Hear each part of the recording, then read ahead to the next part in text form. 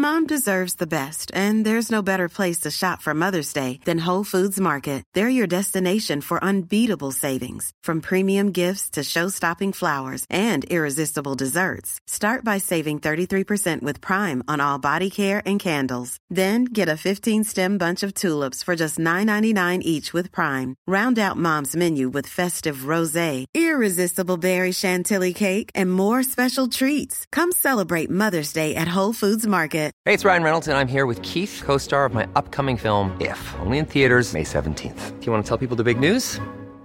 All right, I'll do it. Sign up now and you'll get unlimited for $15 a month and 6 months of Paramount Plus Essential Plan on us. MintMobile.com/switch. Upfront payment of $45 equivalent to $15 per month. Unlimited over 40 gigabytes per month. Face lower speeds. Videos at 480p. Active Mint customers by 531.24 get 6 months of Paramount Plus Essential Plan. Auto renews after 6 months. Offer ends May 31st, 2024. Separate Paramount Plus registration required. Terms and conditions apply if rated PG. Even when we're on a budget, we still deserve nice things.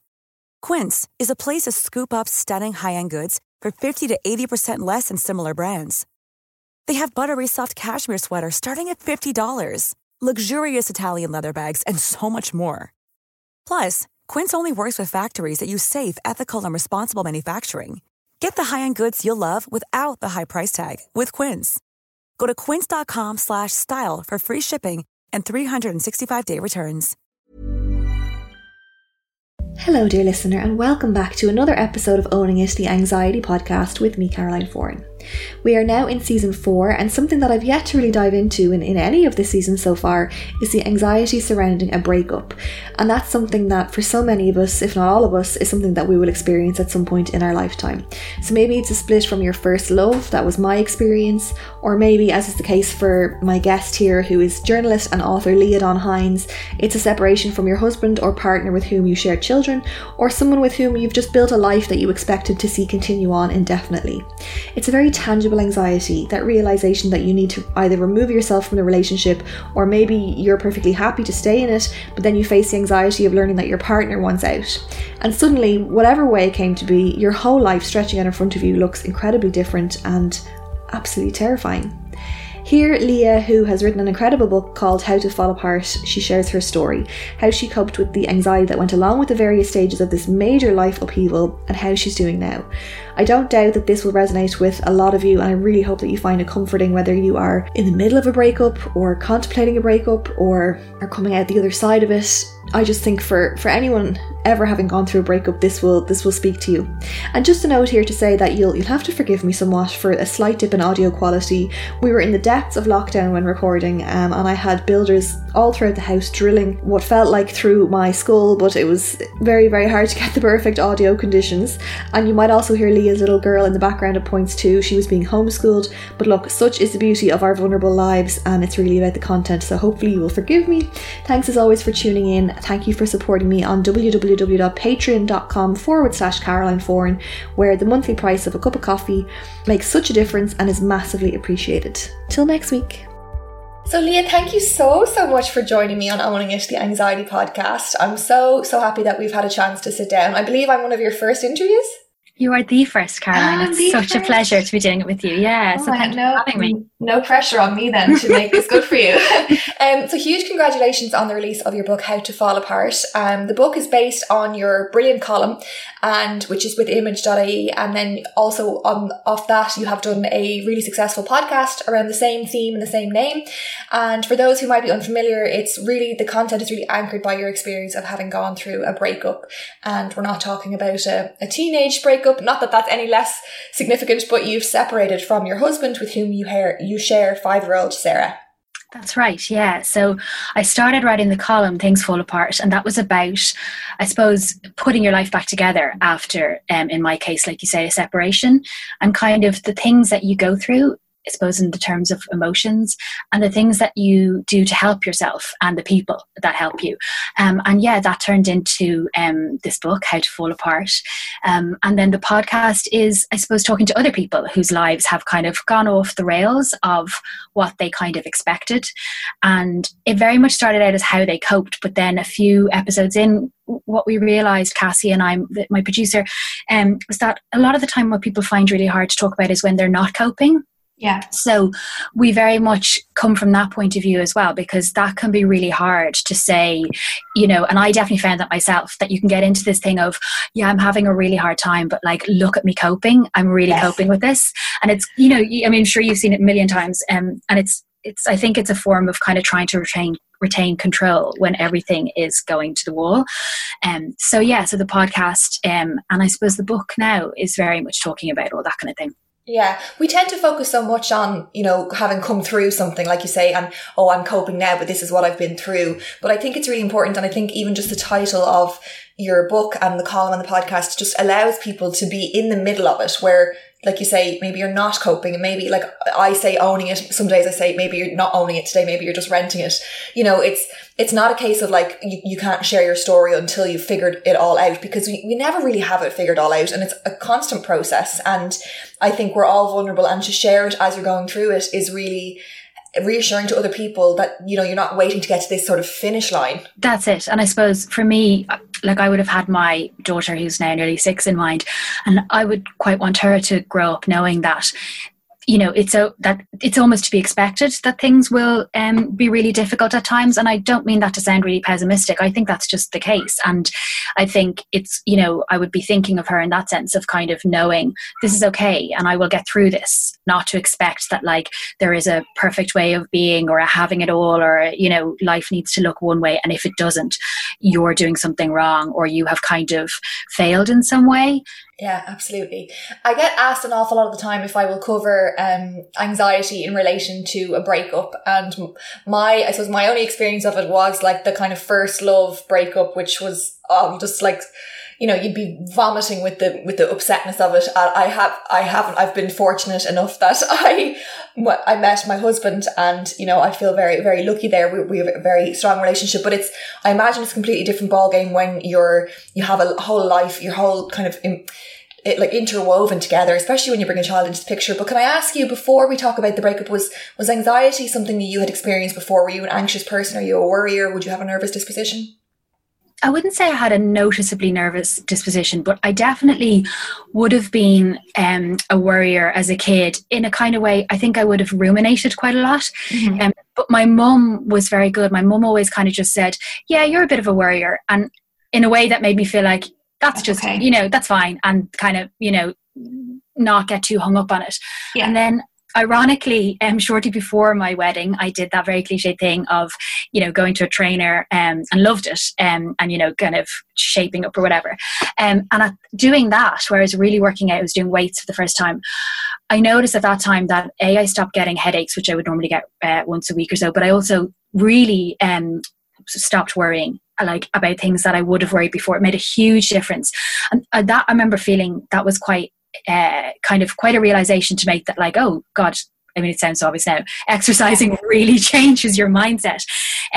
But yeah, so I suppose a little bit anxious as a kid, but like I say, my mum was really good at being just like, nah, what of it, you know, that's just you. That's a great way to be, because you don't need to not be that way, you know, you're allowed there's room in the world for worriers as well, you know. Yeah, exactly. And when you say there you had no worries at all going into it, you didn't have any seed of doubt or hesitation going into the marriage? No, we had a really lovely relationship and a lovely marriage. It was, and I think that's really important to say, because I think when we hear the word breakup or divorce or separation, we think it was a bad relationship, or that it was unsuccessful, or like we've talked about it before, where some people would say, oh, is it considered a failure because it hasn't worked out? But you had a good experience with each other. Yeah, and I write about that in the book, and I totally get it. People say the sense of failure when their marriage ends was something that they really struggle with.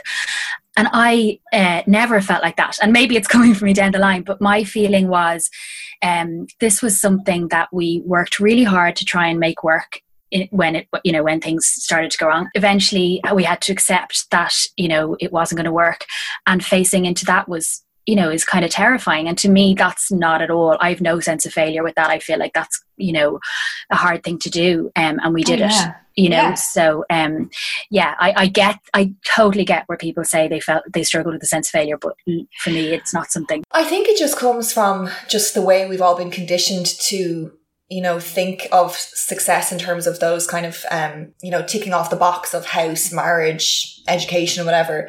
And obviously there was a time period before you addressed it where you started to get the feeling or the realization that I don't know if this is working. How did that feel for you, and what was that anxiety like? I think for me, that was the worst part, because I think when you're in that situation where you know deep down, maybe even just on a kind of, it manifests physically, like in a sense of nausea or something, but you haven't admitted to yourself that something's wrong. You know, the thing about a breakup, like a breakup is a loss, and it's kind of, in a way, like you said, it's kind of almost a mundane loss in that we will all go through a breakup. But what's unusual about a breakup in terms of loss is that it is ripping up, if you're married to someone, you live with them, you're ripping up every part of your life. So literally from the minute you open your eyes in the morning, where you sleep in the bed changes, what your house sounds like changes because there's not another person, you know, how you're going to raise your child changes, what your entire future looks like changes. So it's really terrifying to contemplate making that change. And while I won't go into it, I would just like to say it was a mutual situation. But I think, you know, coming to that conclusion, for me, like, and also because I think before you're facing it, you don't necessarily know that you can handle it, and you're kind of stuck in this awful stasis place, you know, whereas at least once you face it, you're in some way, I think you're acknowledging, okay, I can handle this, you know, because you're taking it on, and you do start to move forward. So I found, for me, that bit in terms of just, you know, feeling like sick when, you know, when it starts dawning you, that was the worst. And were you affected physically? I mean, I know you say your body started to kind of show it maybe before you were willing to admit it yourself. Did it affect your sleep? Did you find yourself more irritable? Was your body trying to communicate with you before your mind had really caught up with it? I'd say my mother would say it affected my mood, that she used to say to me, "You're very stressed," and I'd say, no, I'm fine. More when we actually separated, I noticed physically, like I had a sore throat for about 6 months. I couldn't turn my head fully because my neck was so tight. Wow. I was, and anyone who has grieved will recognize this, exhausted, but had sleep problems for the first time in my life. So, you know, you need sleep more than ever, but you can't sleep. So yeah, physically then afterwards. But I think beforehand, the way it I think you can experience really quite startling levels of denial about things. You know, you sometimes hear this when somebody's talking about being an addiction, you know, that the levels of denial that there's a problem can be quite remarkable. And I think that you can come to realize that you need to change something is when you hit your own personal rock bottom, and the idea of staying as things are becomes worse than whatever the change is going to bring, if that makes sense. Yeah, absolutely. And for me, that was, I found myself I knew that I was beginning to get depressed. And that's not something that I would have ever, and that's not to say, you know, any of us are immune to suffering any kind of depression in any times of our life, but I just thought, no, this isn't happening to me. And that was kind of, so I suppose that was how it manifested in the end, that I definitely felt my mood turning towards depression. Yeah. And you had to get to the point where you, even if it was absolutely petrifying, you knew that it would have a far greater detrimental impact on you to stay than to separate. Was there any sense of, I mean, I've in my second book, in The Confidence Kit, I have a chapter about fear around, and how a lot of our fear is wrapped up in like indecision and that like hesitation. And actually sometimes just a simple act of making a decision, even before you've done anything, is instilling, it's kind of empowering because you're putting yourself in the driving seat. When you did broach that, was there any sense of relief, especially because you say it was mutual and you both kind of met in the middle? Absolutely. For me, I think what complicates it is when there's a child involved. Absolutely. It's so strange. It's like, it's not your decision. I've never had to make a decision like that. And again, we made the decision together, but because what you're doing is so affecting the entire life of the person you love most in the world. And that, I found that really difficult. And I always feel, you know, when people say, oh, they stayed together and they shouldn't. And I just think it's so hard. I just don't think you can judge people in that situation, because it's incredibly hard to end it's not just your relationship, but it's how your child is going to grow up. So yes, I I definitely knew I could handle it, and that's absolutely no disrespect. Like I say, we had an absolutely lovely marriage, but I know what I can handle. But it's very hard to. So yes, I can completely relate to what you're saying myself. But I think when there's a child involved, it's a really difficult kind of. It adds a layer. Oh, absolutely. Yeah. And then you go through the separation, and suddenly you're beyond your everyday terms of reference. You're beyond, everything is unfamiliar to you. You're outside your comfort zone. Like you say, you don't even know what position to sleep in the bed. The house sounds different. Was that like a completely unnerving thing? Did you have any sense of, oh God, would it have been just easier just to stay and just to try? And because at that point you're kind of worried, and the fear part of your brain just wants to keep you safe. So it'd probably start to give you a narrative of, I imagine my brain would be like, oh, just always let's go for the safer option. But you had to override that. I think by the time we separated, we both knew that we had really tried and that it was the right thing. And that gave us a kind of peace of mind in that sense, that this wasn't a decision. Like when I hear people talking with regard to the divorce referendum about like people, needed to think it through, it always makes me laugh because, well, from my experience anyway, it wasn't a decision made lightly. So I feel like, and I would say that to anyone who's in the situation, you will come to a point if a marriage has really, or a long-term relationship has really, come to an end rightfully, like that is the right thing. You'll get to a point where you want to get on with your life, and you want to enjoy your life again, and that's what you move towards and hunger for, and that will sustain you, I think, and that will only get stronger, because if it's the right decision, that will only be confirmed more and more. Yeah. And I imagine something that people find helpful when they're thinking about getting themselves out of a tough situation or an anxiety-inducing situation is to really have a strong sense of your future self in your mind, and that you're doing it for that person. Yeah, that's really good. I found the future thing, the counsellor I go to calls it future thinking. And that was one of the things I kind of struggled with, that like things I would never have considered before, I worried about, like really randomly. The stairs in my house is quite steep and wooden. And I used to think, how will I get down that when I'm 70? As if my husband would have been throwing me, like ridiculous things that weren't even, it's not like if I was still married, that would have been fine. Or like things like, we'll never garden together when we're retired. Neither of us garden. That's just completely ridiculous. And so the counsellor I go to, she would say, she gave me that phrase that, you're future thinking. And so basically you're thinking of things in the future that you're now overwhelming yourself in the present. And I interviewed an amazing lady recently who has, she's living stage 4 cancer. Now she's, as she said herself, she's not dying, she's living. There's no,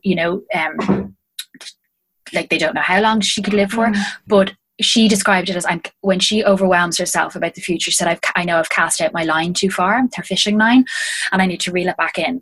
And I think that just having that in your mind, that really helped me, where it was like, okay, you're overwhelming yourself. Because I think that when things, fall apart, for not to be overusing the words, but that stuff that you would never have thought about before, it becomes really burdensome mentally, I think, and you really can kind of, spend a lot of energy agonizing over things like that. There's kind of like, there's the tangible worries of, okay, well now my future looks completely different, and that's terrifying. But then there's also the fact that, your body and your nervous system had been through a lot, and there's a lot of stress there. And when we experience stress for a prolonged period of time, our resilience isn't what it normally is. We might think we're coping, but like you say, you're thinking far too far ahead, and you're feeling frightened about things that probably wouldn't have been in the future for you anyway, And so did you have an awareness that, I guess, the impact that the stress and anxiety can have on your thought process separate to actually the circumstance of what you were going through? Definitely. Like the way I felt was that because my whole system was under pressure, just getting through the day in a way that wouldn't have bothered it before, I felt like I was really vulnerable then. Like it's like you're full of tiny cracks that the fear and the anxiety can get in a way that previously would have just brushed it off. So for example, I would have at the time been working on a lot of fashion shoots, had been doing that for years, had it down. I found it really challenging. Things that before would have been really easy, I found interactions with people outside my family, my kind of 3-4 best friends, really draining and really exhausting. So things that previously were really easy. And I knew that because the contrast was so marked, you know, that like a job that before I wouldn't have even thought of, I would come home and just be absolutely shattered from it. Yeah, so because it's really important to know sometimes that it's not just you not coping, or it's not just that you're having a bad reaction or an overreaction to anything. You don't have, your brain isn't on your side because it's worn out because of what you've been through. So then it's kind of like what started as anxiety about, you know, a breakup becomes sort of self-fulfilling anxiety and stress because it's feeding into more of it because you're running your batteries down. Totally. And what you said there about self-fulfilling is so true. One of my big fears was, so I'm a self-employed freelance journalist, which is, after my daughter, one of my biggest sources of joy in my life. I love my career and I love the flexibility it gives me with her. But I became so anxious about, as any freelancer will know, the kind of instability and, you know, up and downs of finances and whatever, to the point where I kind of said to my mum one day, I think I'm going to have to retrain. And like, she looked at me and was like, what are you talking about? Like, are you okay now? Like, yes. And do you love your job now? Yes. And are you financially okay? Yes. So what are you doing? But I had talked myself into walking away from it purely because of all the fears. And I actually, I interviewed Elizabeth Gilbert for the podcast around that time. And she, in researching for that interview, you know, in her book, Big Magic, she talks about fear and how you have to accept it. And like, she describes it as like a passenger in her car. And I found that attitude just incredibly helpful with all of that like, if you try to take on the fears and like wrestle with them and argue with them and deny them and, you know, kind of logically argue with them, I suppose, it's like it's fanning the flames. Whereas if I just kind of got to the point where it's like, oh yeah, okay, I'm worried about that again, that's pretty there normal. You are, like, label it, you can come along with me to work today. Exactly. Yeah. So that and kind of accepting, there'll always be fear, rather than like that expecting that you get to a point where you wouldn't feel fear. Mom deserves the best, and there's no better place to shop for Mother's Day than Whole Foods Market. They're your destination for unbeatable savings, from premium gifts to show-stopping flowers and irresistible desserts. Start by saving 33% with Prime on all body care and candles. Then get a 15-stem bunch of tulips for just $9.99 each with Prime. Round out Mom's menu with festive rosé, irresistible berry chantilly cake, and more special treats. Come celebrate Mother's Day at Whole Foods Market. Hi, I'm Daniel, founder of Pretty Litter. Did you know cats tend to hide symptoms of sickness and pain? I learned this the hard way after losing my cat, Gingy. So I created Pretty Litter, a health monitoring litter that helps detect early signs of illness by changing colors, saving you money and potentially your cat's life. Pretty Litter is veterinarian developed, and it's the easiest way to keep tabs on your fur baby's health right at home. Go to prettylitter.com and use code ACAST for 20% off your first order and a free cat toy. Terms and conditions apply. See site for details. Ever catch yourself eating the same flavorless dinner 3 days in a row? Dreaming of something better? Well, HelloFresh is your guilt-free dream come true, baby. It's me, Keke Palmer. Let's wake up those taste buds with hot, juicy pecan-crusted chicken or garlic butter shrimp scampi. Hello Fresh. Stop dreaming of all the delicious possibilities and dig in at HelloFresh.com. Let's get this dinner party started.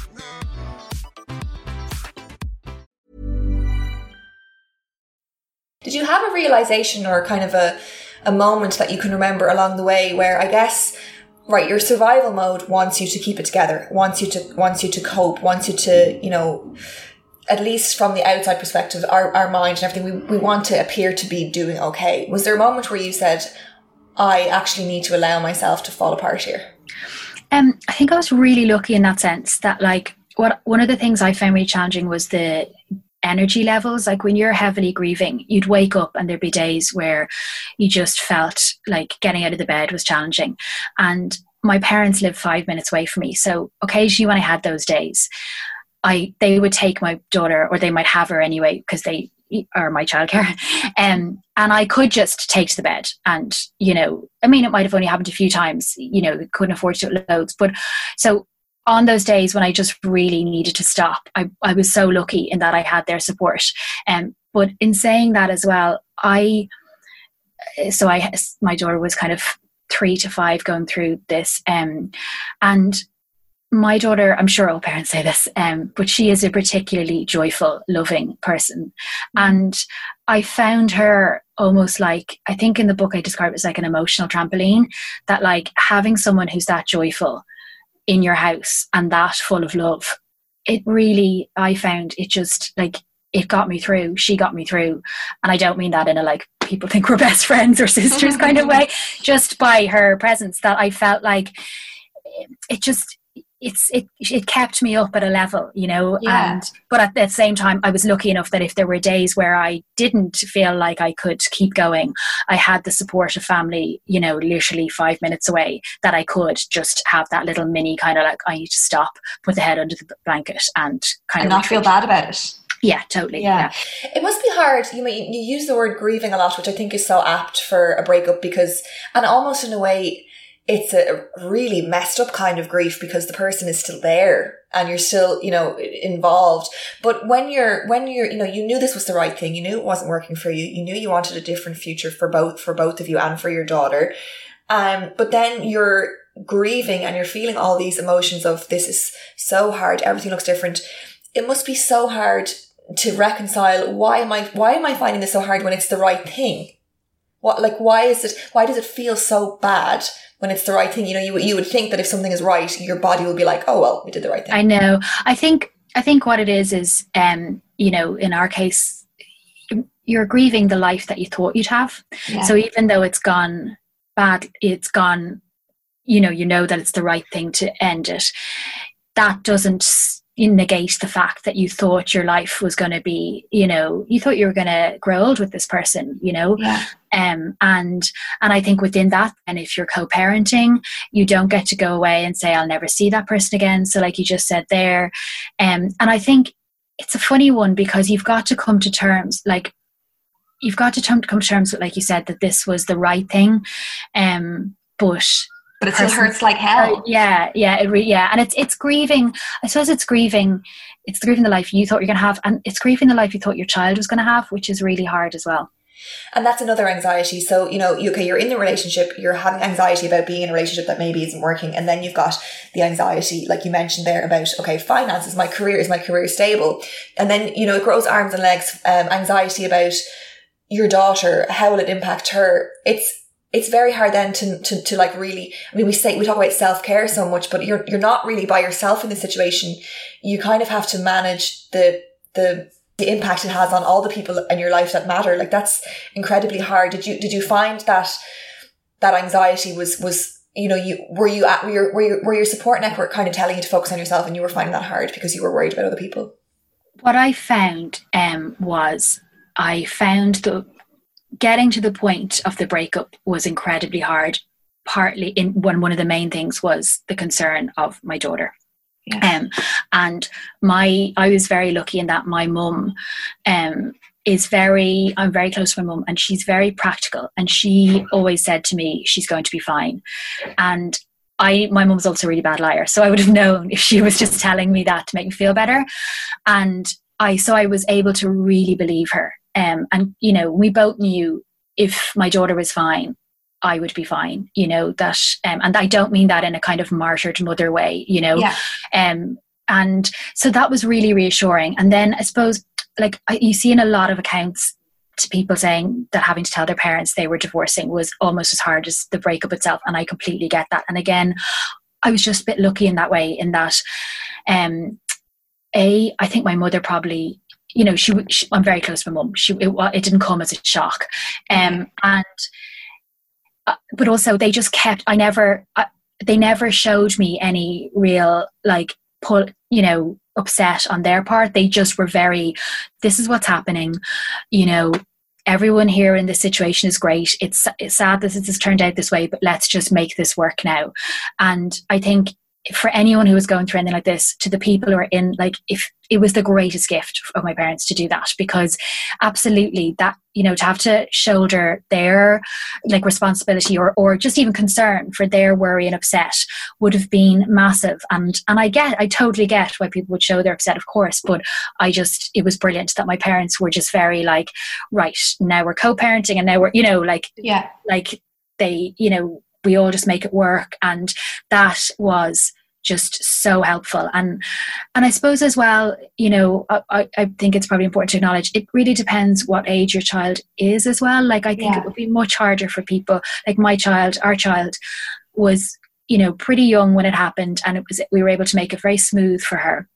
And I think it's really important. Like, I'd never want anyone else parenting to feel like, do you know, sometimes people say like, oh, I think co-parenting is really difficult, and I think most people are doing their best, you know, and nobody should ever feel like, oh God, you know, we weren't able to do this for our child, or our situation is different or whatever. You know, everyone just does their best. But I do think those few circumstances, you know, like an older child who would be much more aware of like that, you know, how much their life was changing, it would be different. Yeah, and then there'd be, you know, there could be, when they're a bit older, there could be resentment there, or like not understanding of, you know, why can't you just make it work? And I can't imagine how hard that would be.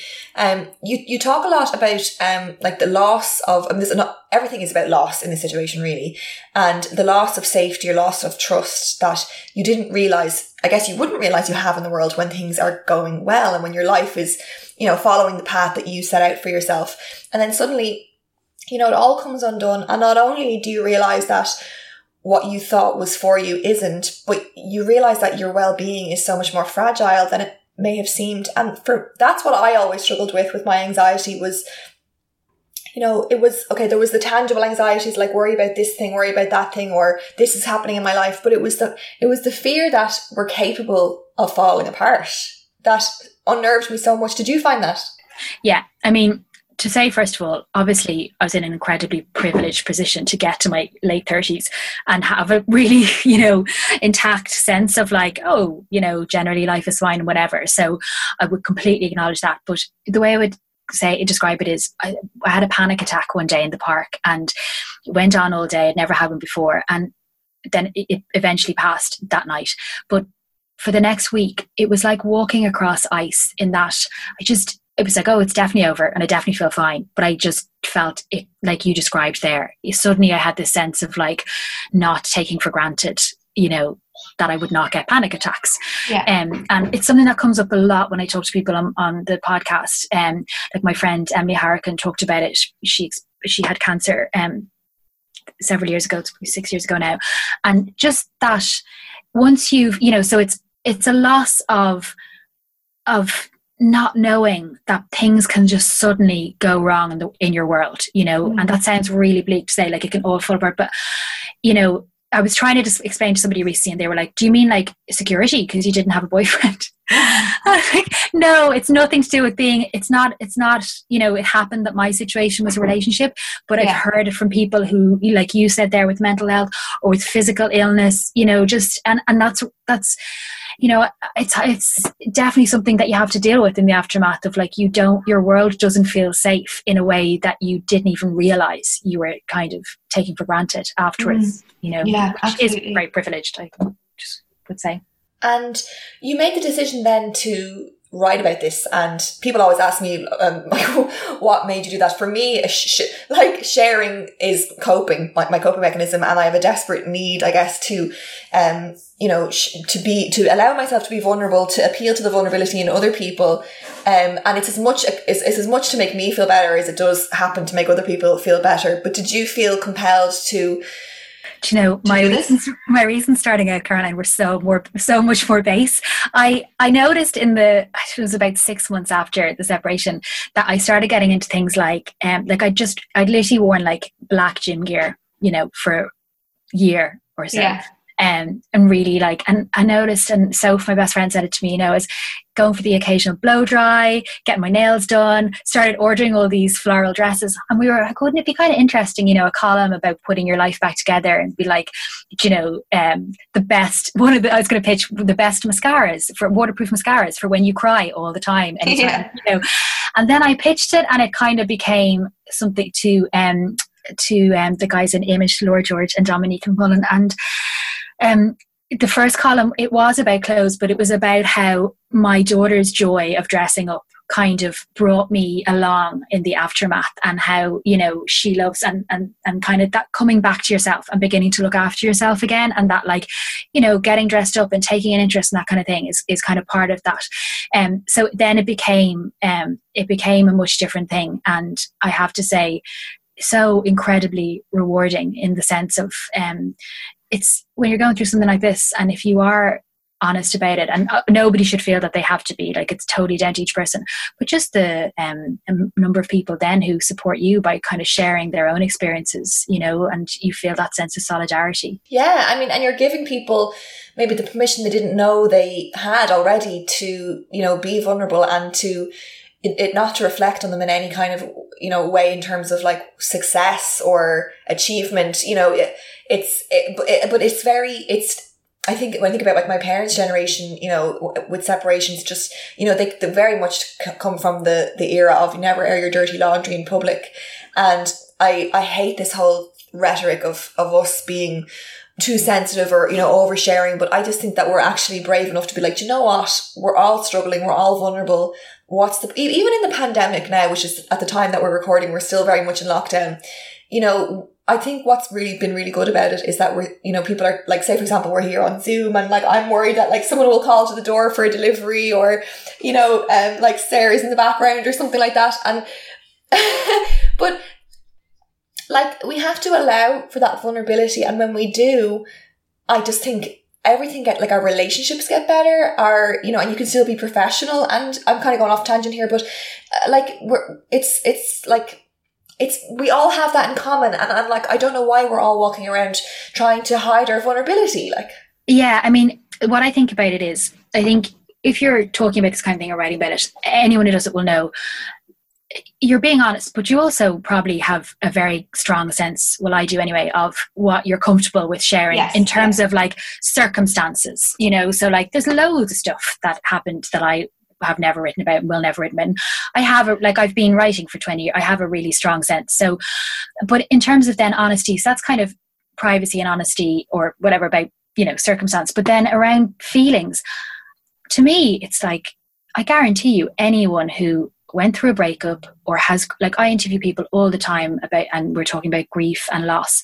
And I don't mean this in a reductive way, but people experience the same feelings, you know? Yeah. So, to different extents and, you know, in different sequences, but we're all feeling the same thing. So for me, writing about feeling really sad or really angry or really whatever, I mean, I only feel like I'm saying I don't feel like I'm saying anything new, you know. So in that sense, I feel like, you know, people are like, oh my God, it's so honest. Was that kind of scary? You know, I feel like, or you're so brave. I know. I mean, I think it's brave if you find it scary, but that's probably not one that I obviously, yeah, like, and not to say, like, I've definitely had a few wake up at 4 a.m. recently where I'm like, oh my God, you know, but I suppose as well, because to be honest, you kind of don't really imagine anyone's reading it. You're just like, is my mum happy with it? My best friend, that's fine, you know. And you're kind of not really, like, when people, I suppose in the last week there's been, you know, some of the books have gone out and feedback, and then I definitely get a kind of, oh God, but I know deep down that my feeling on this is, you know, when it comes to emotions and feelings and your responses to things, I know from the response to the column, and I just know from interviews, and it's just common sense that these are things we all feel, you know. So yeah, and when we highlight that, it almost, even before we do anything to address it, just vocalizing it for me, or normalizing it, or saying, you know what, this is actually my reality, takes away a huge amount of the pressure and the anxiety to be okay, because you're allowing yourself sometimes to not be okay. I want to ask you about, you know, things that you did then. So you got to the point of acknowledging, and at that point, like, an awful lot of that, the really hard stuff was coming to that realization, broaching the conversation, you know, starting to take apart your life together. What did you do, or what did you find helpful to make the anxiety through that process a little bit easier to deal with? So, like I said there a minute ago, my mum kept saying to me, "You're so stressed," and I was like, "I'm not. I'm fine." And I obviously knew I wasn't fine, but I think I felt like there's nowhere to put that stress, you know. Like, I certainly wasn't able to bring my own stress levels down. I needed outside things. So anyway, my mum for years has meditated, and has always, been at me to do it. They kind of ignore it when your mother kind of tells you to do something. So I saw an article, I think it was in the Guardian or something, about this course in London. So my parents and I and my daughter went over to stay in my cousin's apartment and see my best friend from school. And I did a course with the London some meditation school, LCM or something. They were amazing. So it's called Vedic meditation. So it was originally developed for like non-spiritual working people. And it's basically, it's basically TM. They give you a mantra. And that, the first day they describe it as like you're like an onion and they're peeling off the layers of stress. I felt like they had put a lagging jacket around me, and that the stress I was under could only get in so far. It was incredible, the difference it made.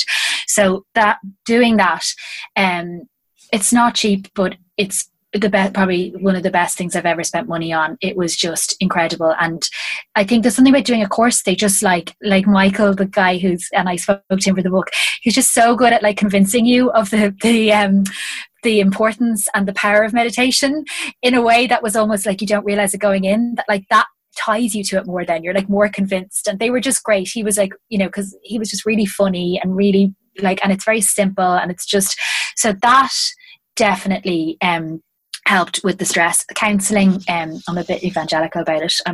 I've sent about several friends and people I've interviewed for the podcast to the counsellor I go to. That's amazing, because you kind of just need someone who you feel is help. Well, I found it felt like I had somebody who is a professional advisor guiding me through all of this, because I suppose, especially when you're a single parent, I'm lucky that my parents are nearby, so I rely upon them a lot. So it's quite nice to have somebody, sometimes you don't want to be going to your mum again and being like, oh God, this blah blah blah, so counselling. I got back in, like at the start, I was too tired, never went to any kind of exercise, but I did eventually get back into that, and in a very I just joined the gym and went along and did whatever I felt like. There was no kind of pressure or anything like that, because I just knew, doing something helped. I always felt better after it. But that probably took me, I'd say a good 6 months before I went near anything like that. Do you have any anxiety around thinking about opening yourself up to a future relationship? I don't have anxiety about it, but I have zero interest in it. That's great. Yeah, I don't know. Maybe it's because I have a young child and I feel very much like, and I suppose the nature of my work, that it's freelance, and, anyone self-employed will tell you, like, you're kind of, it's not 9 to 5, you're kind of on all the time. And so if I'm taking time off from those situations, I want to make sure that it's with people I'm guaranteed I'm going to enjoy that time. So that kind of, and I don't know, obviously it's totally different for each person. And I, absolutely respect that, whatever, works for you. But for me, it felt quite important to be like, this is a situation that I need to make right by not with another relationship. It can't be another relationship that fixes my life. I want to be completely fine without, I want to, and I am completely fine. That was my next question, is how are you now? How are you now? How am I now? Apart from the pandemic that we're living through. Yeah, I'm really good. I would say to anyone, it took me 2 years before I noticed a huge change. I wrote so many articles where I, grief, I'm over, and then cue, literally the next day.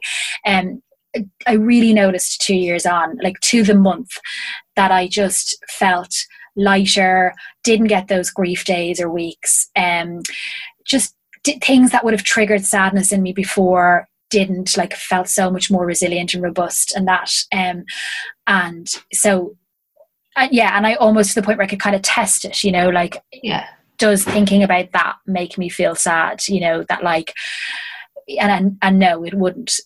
So yeah, bar the general pandemic, like I say. Well, bar the fact that you're a human being, which we'll allow for. Something I think is really important, and it applies to so many different things in life. For me, it's been like the morning sickness that I've been dealing with, where I was so frightened of it beforehand. And I've talked about this on the podcast before, but I was just a nervous. I don't know anyone who enjoys being sick anyway, but I keep learning and I keep forgetting, and I have to keep reminding myself that. So a lot of the time in life, when it comes to anxiety or things that, you know, are holding us back, the fear that we won't be able to cope seems bigger, but actually your ability to cope when you're in the situation, when you're actually taking the plunge, when I'm actually sitting on the toilet floor getting sick, when you're actually having the conversation to realize that you need to pull apart from this relationship, your ability to cope is always far greater than your fear that you won't cope. But you can't know that until you do it. Have you realized that about yourself? Yes, definitely. I mean, if I'm really honest, I knew I could cope. In that, you know, I knew I could, and I don't mean that to sound arrogant or to sound dismissive of my, you know, marriage in any way. I just knew that about myself, but I absolutely overwhelmed myself with thoughts of things in the future that I would not be able to cope with, and which sounds so like, well, how did you not, you know, make that connection? But I definitely, and I think that's something that I've kind of come to realize about myself and to be kind of aware of like I said earlier, just that little phrase of like, oh, you're future thinking. Oh yeah, that's not happening right now, so stop. Yeah. And really, like, people need to know the difference between courage and confidence. Like, some, you know, courage is what you need to do this, what you've done. You don't have to be super confident and super sure about yourself and have no fear. You can have the fear, and like we said about Elizabeth Gilbert, like, take it along with you. It's really important that people, I guess what I want to ask you is, for someone who's listening, who realizes, maybe they're just having the realization now that, oh shit, like, I know I'm in a relationship that's not working, or the fear is all consuming. And it just seems like the anxiety of everything that you've had to go through, and even the idea of 2 years of that, you know, it could be longer, it could be shorter for people. It might just seem like, what would you say to someone who's feeling like overwhelmed by that fear? I'd say that it's completely understandable. And that if you can address it, when you do, as awful and as hard as that may be, at least that fear is actually over, because you're in it then and you're dealing with it. And I'd also say that right now they probably don't know how much they're contending with, and therefore how much they're carrying. And so they're so put upon that, like, as they begin to then move through it, they'll be stronger because they're processing and they're dealing with it, and the burden, I suppose what I'm trying to say, will become easier. And also that, you know, if you're in a relationship that it's time to end it, and this is you know, to anyone, it's really hard on your sense of self, or on your sense of well-being, when the person that loved you the most in the world and you loved them the most in the world, and that's no longer the case. And I say that for both parties and everyone. You know, that's really hard, you know, and moving out of that is going to be a good thing for you, you know, and you will, well, like I found, you know, you'll find support and alternative sources of love in the people around you. But that, I suppose, it you know, it will get better and it will pass. And yeah, just to back to your original point, that fear that you feel now when you've done it, like that, you've done it. So that horrible sense of like nausea in your stomach hits you first thing in the morning, that will go. And so would you say then that the anxiety of being in the wrong relationship is worse than the anxiety of getting yourself out of it? If it's ended, sorry, I'm not sure I understand the question. Say it to me again. So the anxiety, so people think, okay, I'm too anxious to get out of this relationship, but the anxiety, so the anxiety of actually staying in it really will eat at you more over time than it's kind of like a slow poisoning versus a Yeah, I would say that even though it feels like the absolute worst thing that this is over and you might not ever get over it, you will come to a point where you will accept this and and know that, you know, given how things have turned out, it was the right thing to happen. And that I suppose the main thing I'd say is the things that you think now will always be slightly devastating if the relationship ends. You would be amazed, and I say that with absolute respect, you know, but like you accept things, you come to accept that this is the way things are, and then you set about making your life as happy and as satisfying as it can be. Yeah, amazing. Well, like, well done for having gone on this incredible journey of self-discovery and like to share it and allow yourself to be vulnerable and give people that comfort. And I just want to say as well that the book is not just for people who are going through a breakup or it's not really just about relationships, right? No, it's more, I suppose, about the idea of when your life isn't working out the way you want it to, and kind of coming to terms with that. And I mean, really, it's a love story about friends and family as well, and the people who support you. And then kind of on a practical level, like I was saying there, like the things to do to help when you're grieving, or when you're, you know, you've suffered a loss, whatever that might be. Amazing. Oh, well, Leah, massive congratulations. Thank you, Caroline. It was so lovely to chat to you today. Oh, thank you. And thank you for allowing me to be your first interview. God, my pleasure. How to Fall Apart. It's out now in all good bookstores, probably some crappy ones too, and online and wherever you get your books. And the podcast is available everywhere? Yes. iTunes, Spotify, everywhere you get your podcast. And if people want to read the column, it's available on image.ie. Yes. Amazing. Leah, thank you so much for joining me, and best of luck with the release of the book. Thank you.